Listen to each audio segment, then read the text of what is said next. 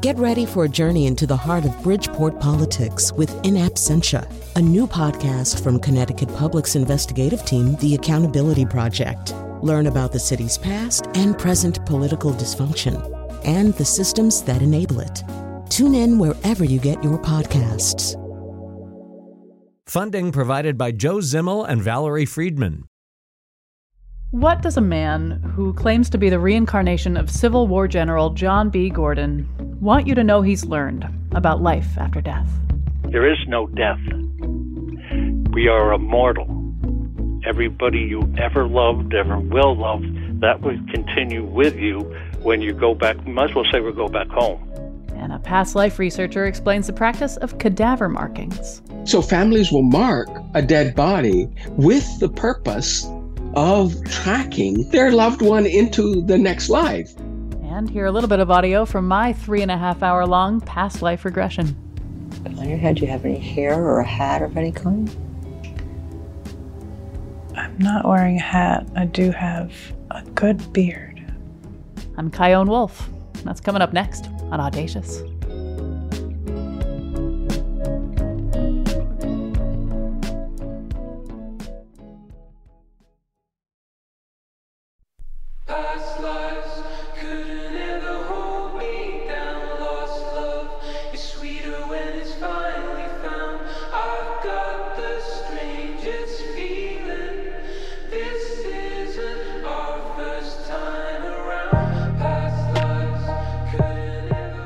From Connecticut Public Radio in Hartford, this is Audacious.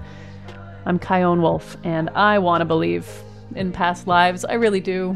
I mean, if when we die we don't go poof into nothingness, to me the thing that makes the most sense is that we continue on, right? I mean, everything else that exists is interested in evolving, so if our souls or spirits or whatever we call ourselves are indeed living, why wouldn't we want to continue evolving, right? And for that matter, why wouldn't we try our next hand on a different planet, on a different dimension? I don't know. I like the idea. Now, there are two things today's show is going to look at: reincarnation and past life regressions. And it's important that you know that these are two different things. As you'll hear, past life regressions are used as a form of therapy. Whether they're evidence of a past life or not is, to a degree, not entirely relevant. Of course, if you know just a little bit about me or this show, you know that I had to understand this for myself. So at the end of this episode, you'll hear a bit from my recent 3.5-hour past life regression. And you'll meet a researcher who studies claims, many by young children, of past life memories. But let's get started with the guy whose story is... it's really amazing. Jeffrey Keene is a retired assistant fire chief from Westport, Connecticut, who claims to be the reincarnation of Civil War General John B. Gordon. Okay, let me back up. The nutshell version of his story is that back in 1991, he was visiting Antietam, the site of the deadliest one-day battle in American military history. He's walking down the Sunken Road, a particularly brutal location during the battle, and he suddenly felt completely overwhelmed with... all kinds of emotions, just everything you could think of, anger and sadness, and it had to do with the men, the bravery of the men that day, and the stupidity of war, and stuff like that. I started crying. I didn't feel any pain. I thought maybe I was having a heart attack or something was going on. A year and a half later, Jeffrey's at a birthday party, which fell on Halloween. At the party, there's a palm reader who was also a psychic. She volunteered that he was a soldier in a past life, that he died in battle. She said, but you hung around for a long time, and you were hovering over your body, and you yelled, no. And I said to her, for some unknown reason, not yet. And she says, yes, like not yet. I said, are you sure the soldier was dead? She said, oh, you had holes all through you and everything. So Jeffrey remembers that back when he had that experience at Antietam, he bought a magazine from the gift shop about everything that happened there. But he never read it. He just tossed it onto a pile of phone books and forgot about it. But now, after this party, he goes home, finds the magazine, flips through it, opens it to a section about the sunken road. And there's a 2-word quote, says, not yet. The hair stands up on the back of my neck, and I start reading it, and at that spot was a colonel John B. Gordon, who was with the 6th Alabama, and he was wounded, 5 times that day. The last round hit him through the face, and I figured that's what killed him, but I noticed a picture of a General John B. Gordon. I said, wait a minute, he's a colonel in the story, and here he is, a general. I said, he survived. And I looked at the face, and I tell everybody, I said, I know the face very well. I shave it every morning. This is the part where, as long as you're not driving right now, you should Google Jeffrey Keane reincarnation.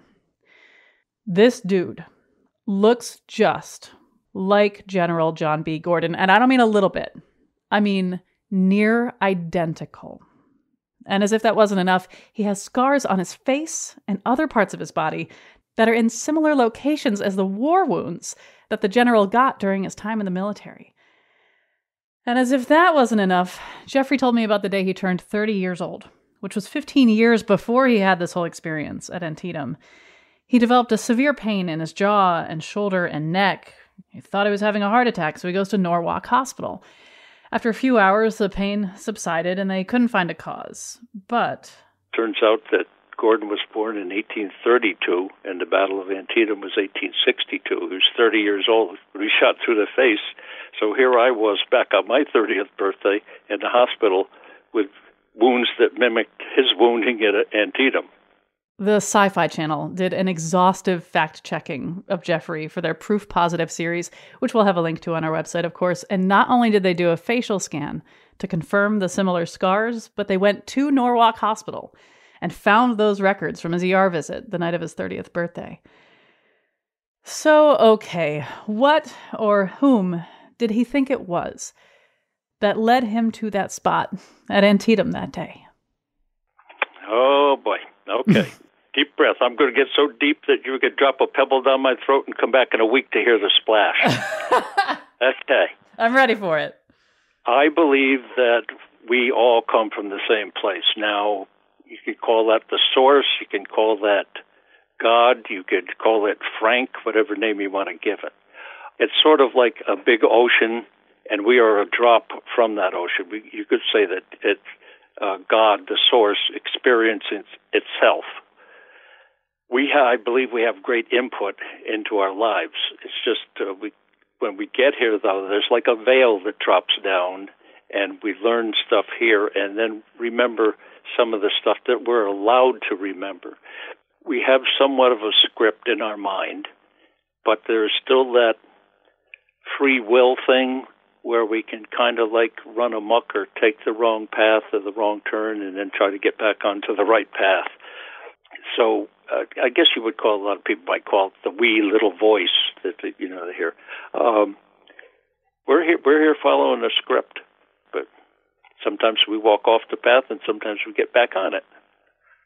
And I also imagine we learn to be more receptive, to be in a mode that's more open-minded, to be present. The more we focus on the stuff in our past or worry about the future, the less present we are. And when we're present, we can maybe be more open to seeing things and experiencing things. But I do really, really want to know how this has affected how you view death, because I, up until the last year and a half or so, have been capital A atheist, anti-woo crusader. And then in this past period of time, I've had some things happen that have just starkly thrown any sureness I have about anything completely in the air, which has been painful and also incredibly transformative and exciting. And so as I've been exploring all the possibilities that we can conceive of, I've actually felt a lot calmer about the idea of dying. Like, there's something really comforting about this idea that this is not the first time and it won't be the last time for any of us. Is that what's changed in you too? I'm going to make you feel much better today. Okay, I'm ready. There is no death. We are immortal. We never die. We are ageless. We were created by God. So that is our lineage. We are the children of God, or the source, or whatever name you care to give it. But being from that source, that kind of makes us gods also, small g. We have the ability to create and destroy. It all depends on our intent when we get up in the morning. If you want to get up in the morning and do something nice for somebody, you do something nice. You want to go rob a bank, it's all up to you. They got that free will thing that drives us crazy. But the main thing that lasts through our lifetimes in the earth realm here is education. It's like you could advance to the level you want to go to. You want to go to like high school, graduate school, so on, that type of thing. Or you could just sit and stare into the electronic device and, play video games and all that. So it's up to us what we do while we're here. But one of the things that I find is really great is love. Love will last forever. Everybody you ever loved, ever will love, that will continue with you when you go back. We might as well say we go back home. Pretend we came to source as an ocean, and you are a drop out of that ocean. And even though you go back into that ocean, you are part of all of that, but that you are still that drop. You have that uniqueness of that drop. And a lot of times what you go through is shared with others so they can learn from it. But that's pretty much the gist of it. Don't you find it interesting that, we have all these religions that have come and gone and will come, and ones we don't even know about? We have psychedelics. We have all sorts of means to try to figure out exactly what you're saying. And don't you find it interesting that no matter what we do, it all comes back to the same idea? That if we don't go poof, we are indeed some part of something greater, and love is everything. Yeah, I mean, this is the refrain. I'm dyslexic. I have great difficulty with math and reading and stuff like that. It takes me a long time. Sometimes I have to keep reading paragraphs over and over again for things to sink in. But still, I managed to become an assistant chief and did pretty good in my career. A job that I would have done even without the pay, but I didn't want to tell them that. Yeah, same here. Don't tell anybody.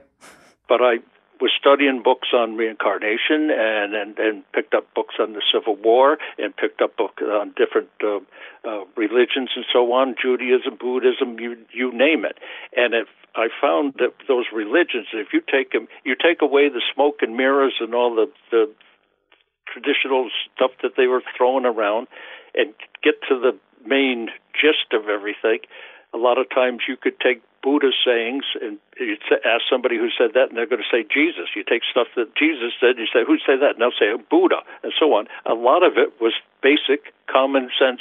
The golden rule seems to rule. Do unto others as you would have others do unto you. Also, here's a real good one. I did an interview about 10 years ago. I told them, they said, what do you see for the future? I said, we've got a problem. We've advanced too much technologically and not enough spiritually. I said, we're going into a very bad time where we're going to need each other more than ever. And I said, if you remember the saying about love thy neighbor as thyself, well, that's because they are you somewhat.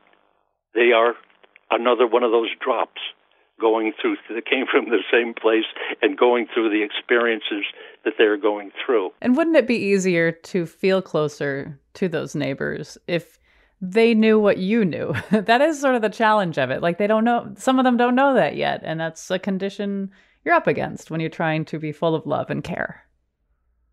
What I find sad is we on Earth have had the ability to make it possible for everybody in the world to be drinking fresh water, have enough food, have shelter, and we do other things like get wars going to get different corporations more money and make people rich. We're going through, this is a good chance for us to straighten everything out, and it looks like it might happen, but we're going to have a lot of rough periods. And there's going to be some truths come out. There's going to be so many truths that come out about the lying and the misdeeds and mischievous things that have gone on recently through history that people are really, they'd say the truth will set you free. Well, first it'll piss you off. But there's going to be a lot of truths come out, and a lot of people are going to be upset. But I believe we're going to straighten it out and come out a lot better. There is a passage in your book, Someone Else's Yesterday, where you kind of take a big picture look at reincarnation and, what if we all believed in it?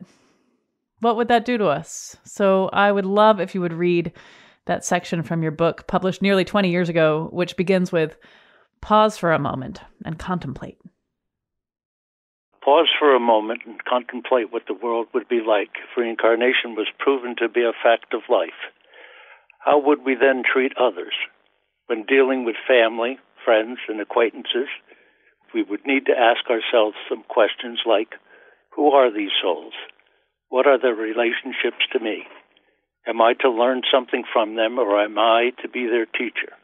The possibilities are endless. We all live in the same house, and the house grows smaller every day. This planet has become the global village. No longer does it take the written word to tell of events on the other side of the earth. With a flick of a switch, we can watch events unfold.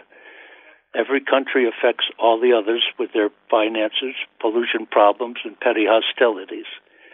Now more than ever, everyone needs to change their way of thinking. No more I, but us. No more them, but we. We leave our mark on ourselves and those around us.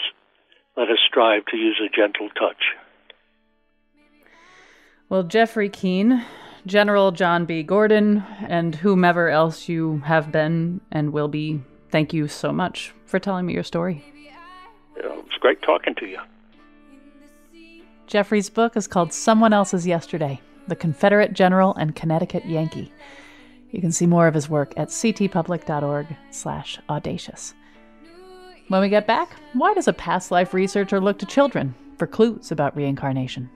Because the kids remember names. They say, I was this person, giving that name.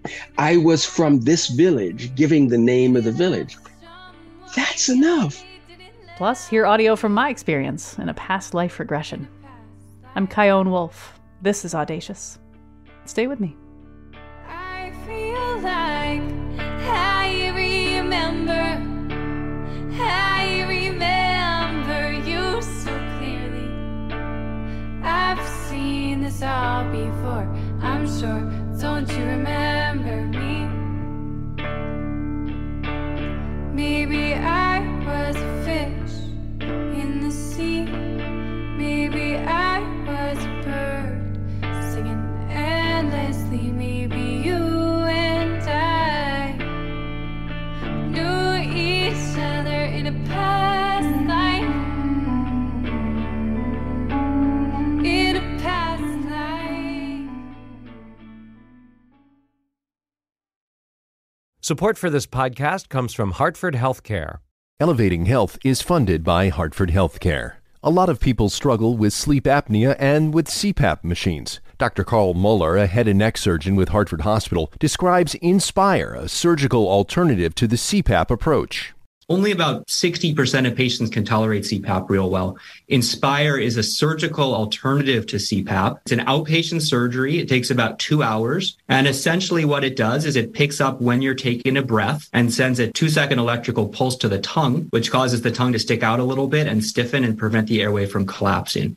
Hartford Hospital has performed more than 200 Inspire therapy surgeries. If you've tried and failed with CPAP, you could be a candidate for this minimally invasive procedure. Patients with moderate to severe sleep apnea are candidates. There is a weight criteria, so you have to have a body mass index below 35, and you have to have tried and failed CPAP. To learn more, go to ctpublic.org/elevatinghealth. This is Audacious. I'm Chion Wolf. Today we're talking about past lives and past life regressions.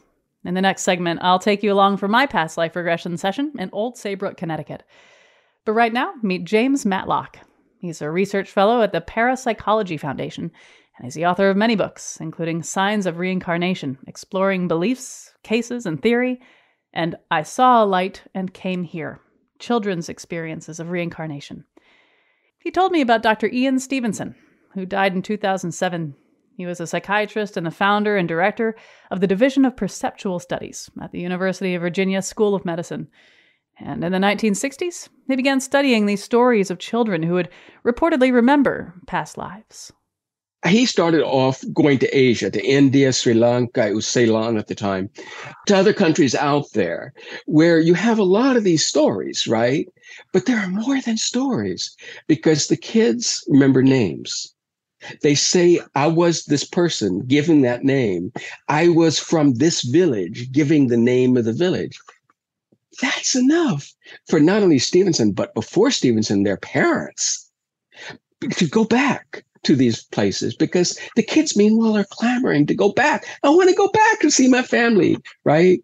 And it's highly unlikely they were perusing a world atlas. And not at 2 or 3, right? I don't have kids, but it's hard for me to imagine, yeah.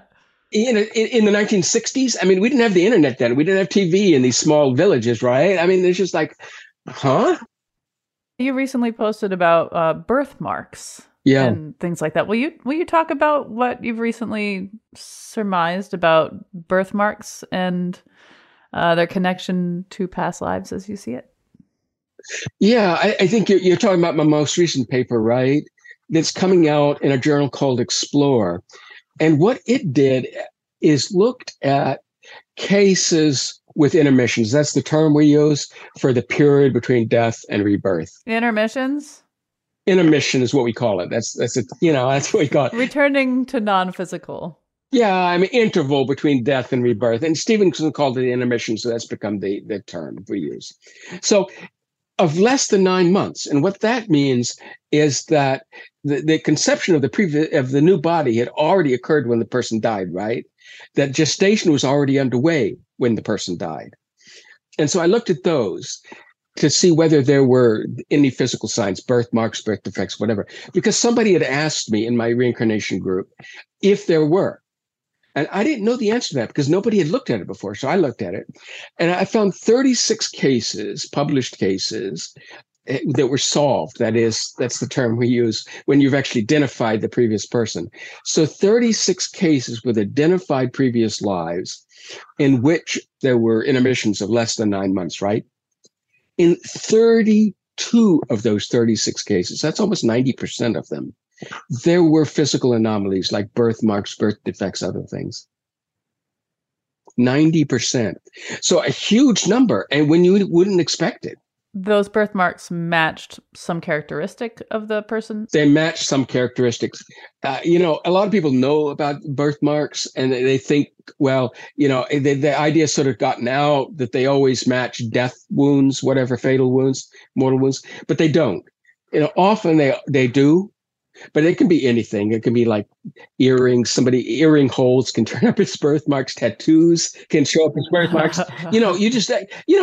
All sorts of things turn up as birthmarks. If it was meaningful to the person, it can show up in the next life. That seems to be the key. So it's like a souvenir from their past life. Yeah, like a souvenir of their past life. Or like a wink from the universe to tell the person who is now incarnated, hey, you've been here before. Yeah, and they serve that purpose, not only for that person, but also for their families sometimes, to let them know that this person, and it just gets even wilder because there are cases of what are called experimental birthmarks. That was Stevenson's term, experimental birthmarks. And what it refers to is cadaver marking. A person dies, and you find this particularly in South Asia, from India to Japan, from Thailand, Burma, north to Mongolia, all over that whole area. You find this practice of cadaver marking, less so nowadays than in the past, but anyway, it's reported throughout this very broad area. So families will mark a dead body with the purpose of tracking their loved one into the next life. I mean, so they must have observed this, right? I mean, how else would it start? And it must be very old practice for it to be so widespread. So what exactly would the new incarnation of a person look like or have on them that would say, hey, this is from this past life? Right. Well, they'll mark places that you don't normally, like the soles of the feet, they'll mark. So they might have like a freckle or a scar or a particular line there? Yeah, or it can be a larger blob, and they can be the same color too. In one of these cases, a girl was marked with lipstick, red lipstick on the back of her neck, and the child had a red area on the back of her neck. I mean, the practice in the southern part of the range in Burma and Thailand is to use soot from the bottom of a cooking pot, and the birthmarks are dark. So the kid gets born and then they see that there's a mark on the bottom of their foot or on their right knee. And then they have some records of the markings on the dead bodies, which are long gone now. And they can say, oh, drawing the line back, and that's who you were. Yeah. If it's a birth in the same family, they know, okay, Granny marked the baby in this way. And, this must be that person come back, But what it suggests is that the consciousness, spirit, soul, whatever we want to call the thing, is hanging around after death, right? And observes the marking and then carries that forward. So it's really crazy. You have a theory about how all this happens. Of course, there's always going to be mystery until we go through it ourselves, if we go through it ourselves. That's right. The processual soul theory. Will you nutshell that for me? Sure. If we have to come up with a theory of reincarnation, what is it that reincarnates? What are we talking about? What reincarnates? People say the soul. Well, what is the soul, for heaven's sakes? I read a paper by a theoretical physicist, Henry Stapp, who wrote about how personal survival of consciousness was compatible with quantum theory. And I thought, if the survival of consciousness is consistent with quantum theory, maybe all we're looking at here is the survival of consciousness. So that's how I got to equating the soul with consciousness. Then I started looking at all the data through that prism, right? So we leave our bodies behind, right? Our bodies die, but our minds, our consciousness continues, right? So what can that do to help explain this? And there are a lot of cases in the reincarnation area and in other areas of parapsychology that talk about life after death, right? Talk about what it's like after that. Like near-death experiences. Like near-death experiences, but also mediumship and apparitions and a lot of other things like this, more exotic stuff. And if you credit that stuff, and some of it is just as well grounded factually, evidentially, as the reincarnation stuff is, if you credit that stuff, then it seems like something does survive, right? Consciousness does survive. So what seemed to me to happen is that all reincarnation is the possession of a new body by this stream of consciousness. Another part of my theory is that consciousness has two strata. Conscious awareness, that we often think of as consciousness, but there's also the subconscious. We're all aware we have a subconscious, right? Which is kind of funny because the subconscious is subconscious, but yes, but we do know, yes. Yeah, right. But we're aware of it, at least, So there is conscious awareness, but there's also this non-conscious stuff that's going on under it, right? So it seems to me that memory, that's where memories are stored, not in the brain, but in our subconscious. And it's not just episodic memories of images and things, but memories of behaviors, of emotions, and all of this stuff is in our subconscious. And what that means, if this consciousness stream then possesses a new body in reincarnation, all that stuff in the past life is still there, but in the subconscious. So it can still influence the person. And in rare cases, this stuff can come up and become conscious. And I think that's what happens with these kids. And I think the reason we see it more often with kids and adults is the kids are, just newly into their bodies, right? 2 or 3 years, typically. They haven't gotten the barnacles of pain and frustration and this planetary world all over them yet to block anything, yeah? That's right. And their brains aren't fully in control of their consciousness yet. It's not blocking it. You're right, exactly. They haven't all of these experiences and their brains aren't fully in control yet. And so the memories have an easier time coming up. With adults, they more often come with dreams. In children, they'll come in the waking state. And that's just the same thing, right? So that's how I understand memories, behaviors. I think the incoming mind, when it possesses the new body, just uses, to use a term from parapsychology, psychokinesis, mind over matter, its ability to influence the body. And we have in parapsychology a lot of evidence for, psychic healing and, parapsychology sees stigmata, for instance, as being, mind affecting body. So there's a lot of evidence for mind affecting body when you get into the parapsychological area. So I'm not, my theory doesn't require the introduction of anything new, which is one of the things that I think it has going for it. And it doesn't require throwing out anything that we know about biology or how babies are created or anything. Yeah, we get to keep all that. We get to keep all of that. We just have to allow for something else in addition. Well, James Matlock, thank you for talking with me. Well, thank you. Thank you for having me. I really appreciate the opportunity to be with you. After the break, what does it sound like to have an epiphany during a past life regression? Oh, no. I'm Chion Wolf. This is Audacious. Be right back. What if self-help doesn't help my self-esteem? Going through hell trying to fix the worst in me. Sometimes I feel like I'll feel this forever. Scared after death it'll never get better for me. That's me. But maybe in my next life I can live my best life. Care a little less like even in the hard times I won't let my dark side take over my mind like God knows I've been trying, and I'm so scared of dying. But maybe in my next life I can live my best life. Maybe in my next life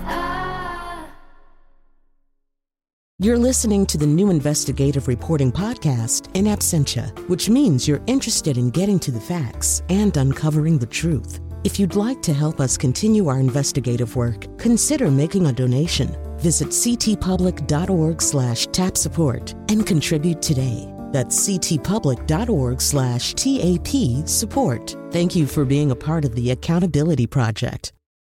If you've never donated to the station before, that's okay. Public radio is available to everyone for free. But we do rely on listener support from those who are able to give. So join the community of supporters for Public Media Giving Days. And thanks. Give now at ctpublic.org/donate.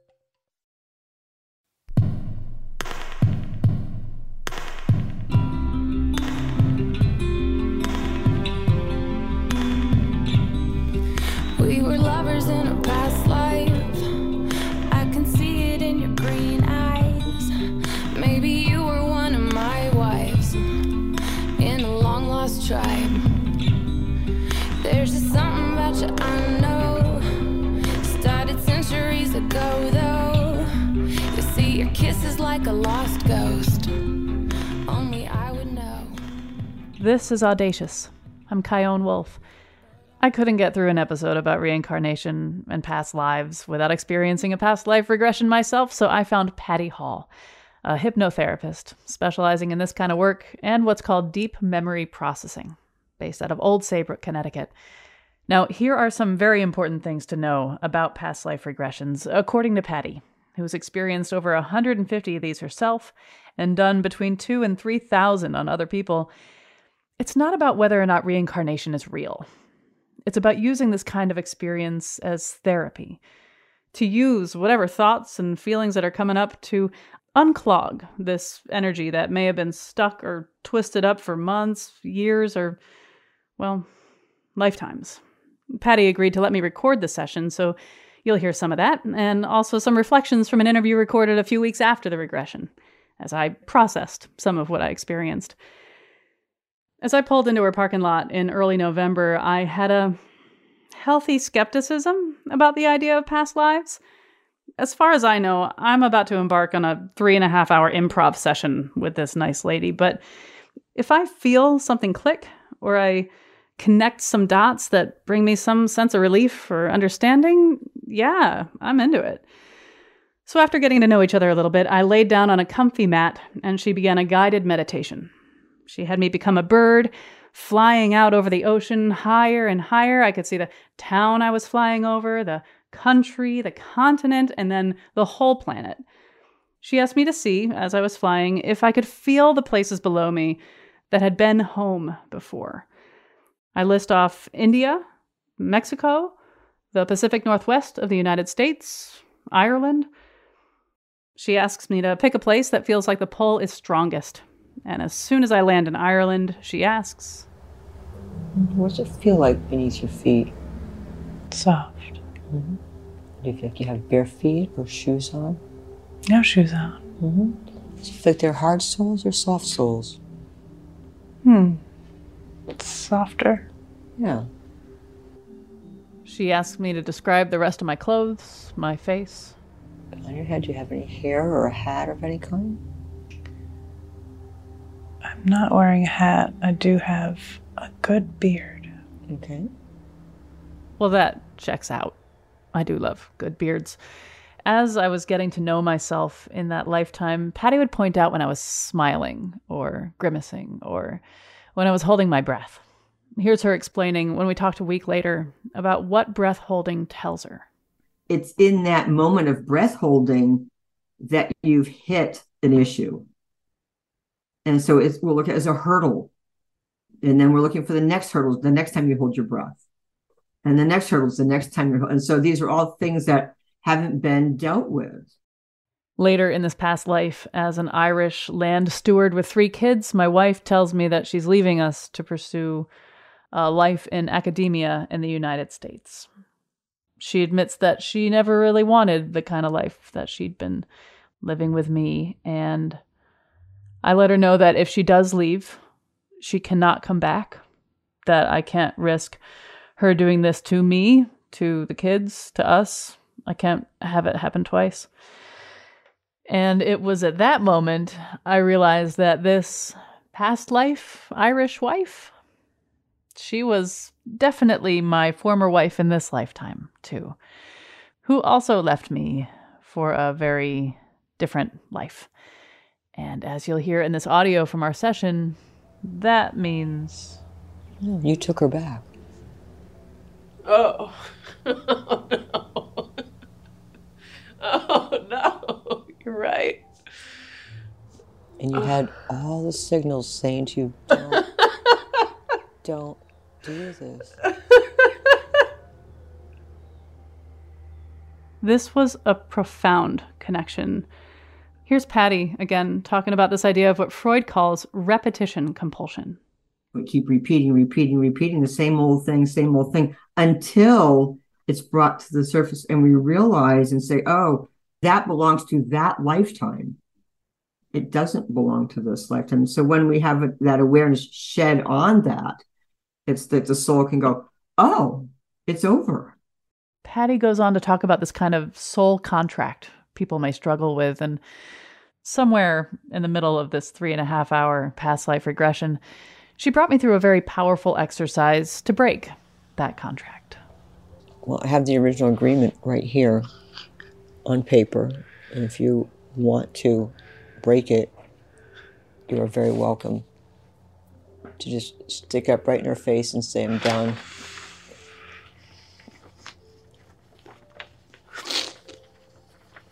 And in a moment.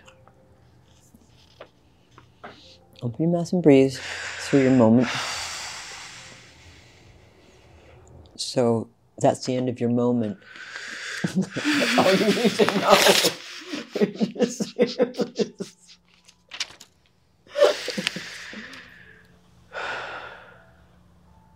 Don't wallow in the pity of it. Just rip the Band-Aid off.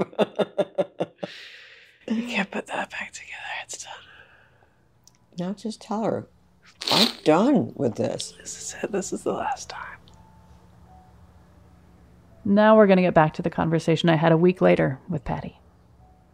This part of our experience together made me feel like going back, regardless of whether or not this was an actual past life, going back to this experience made me feel empowered, like I could resolve this in this lifetime that I'm speaking to you now in, so that in the next lifetime, if there is one, I won't do this again. I won't say yes to someone like this.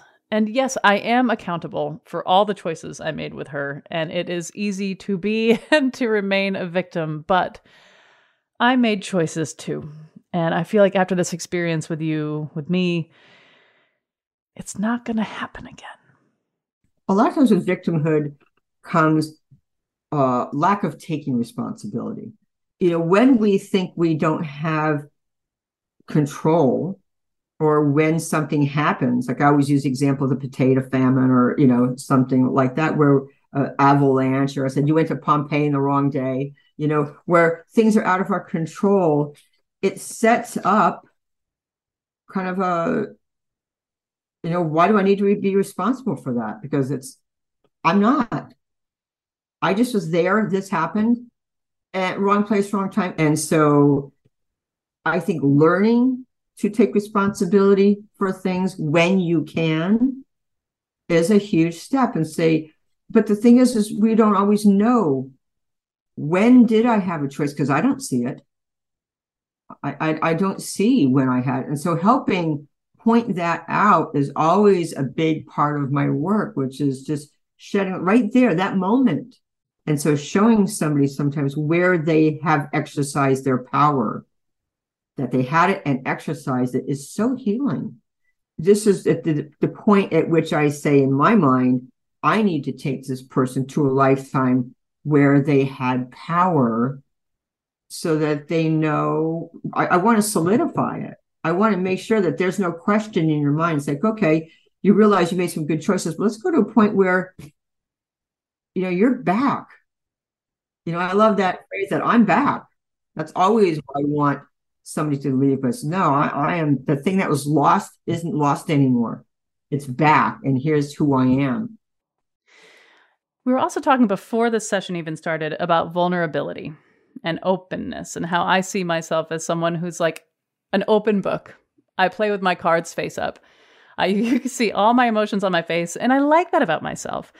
But at the same time, that makes me an easy mark. And so after the Irish lifetime, we go to this even earlier warrior woman lifetime, where I'm one of like 30 people in this tribe.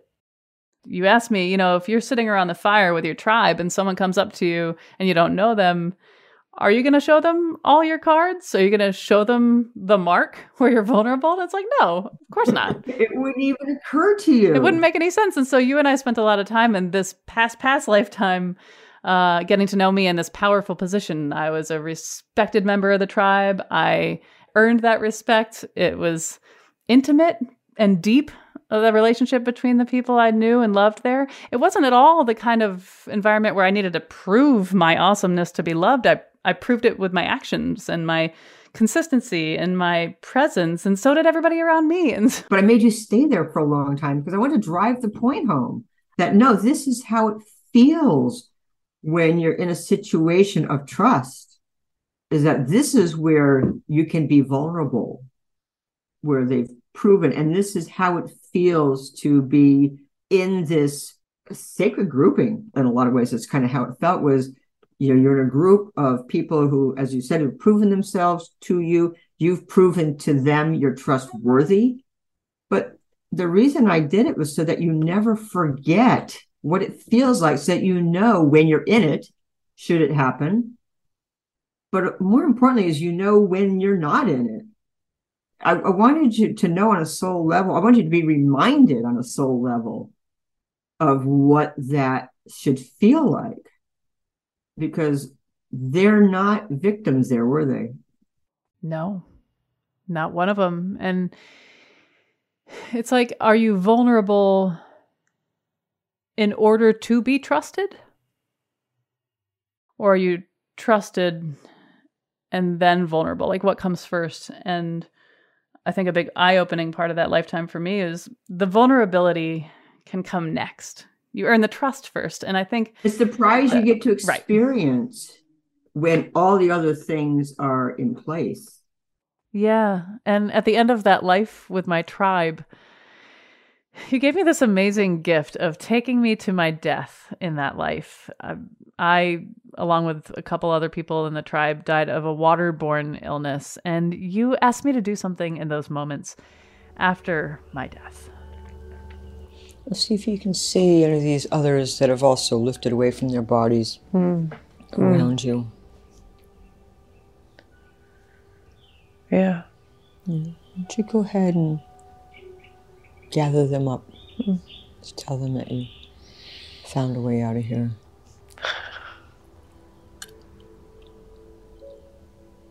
Because they sometimes don't know how to get out.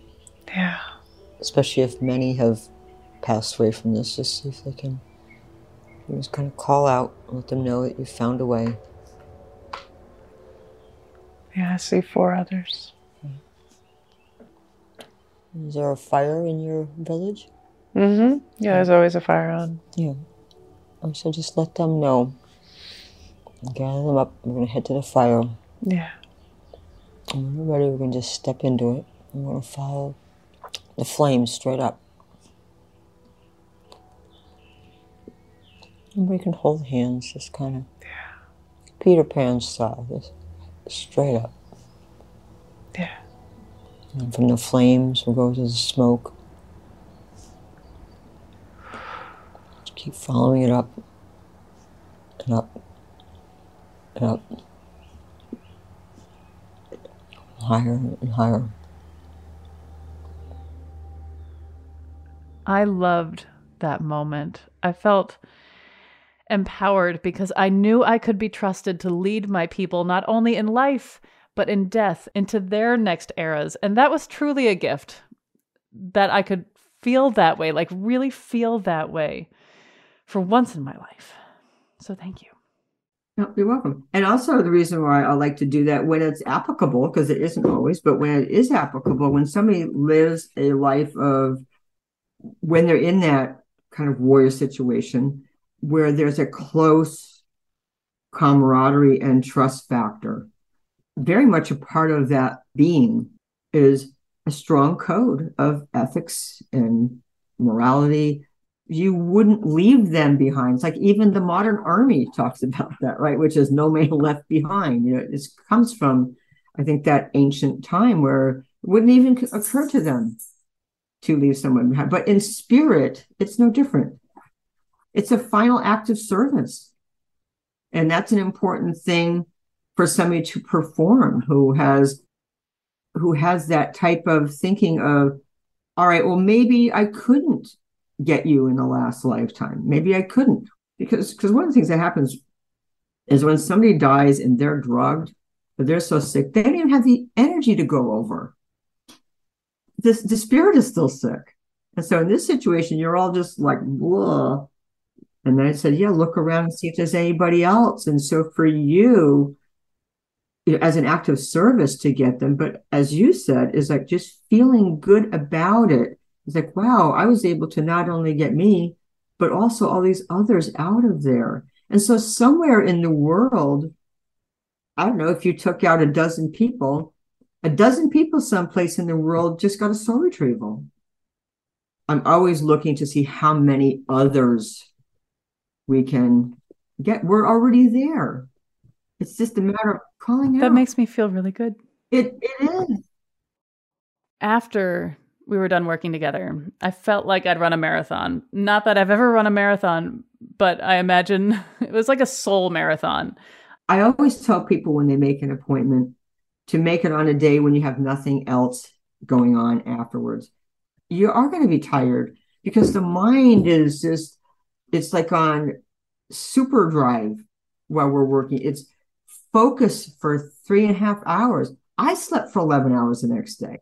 I did, but it is all energy work. It takes a lot of energy to do. But what this work does is it puts the pieces of the puzzle together. And I think you get momentum when you put a few pieces in, like, oh, I can connect this one to this one. Anytime you get one piece, it's going to be a shift.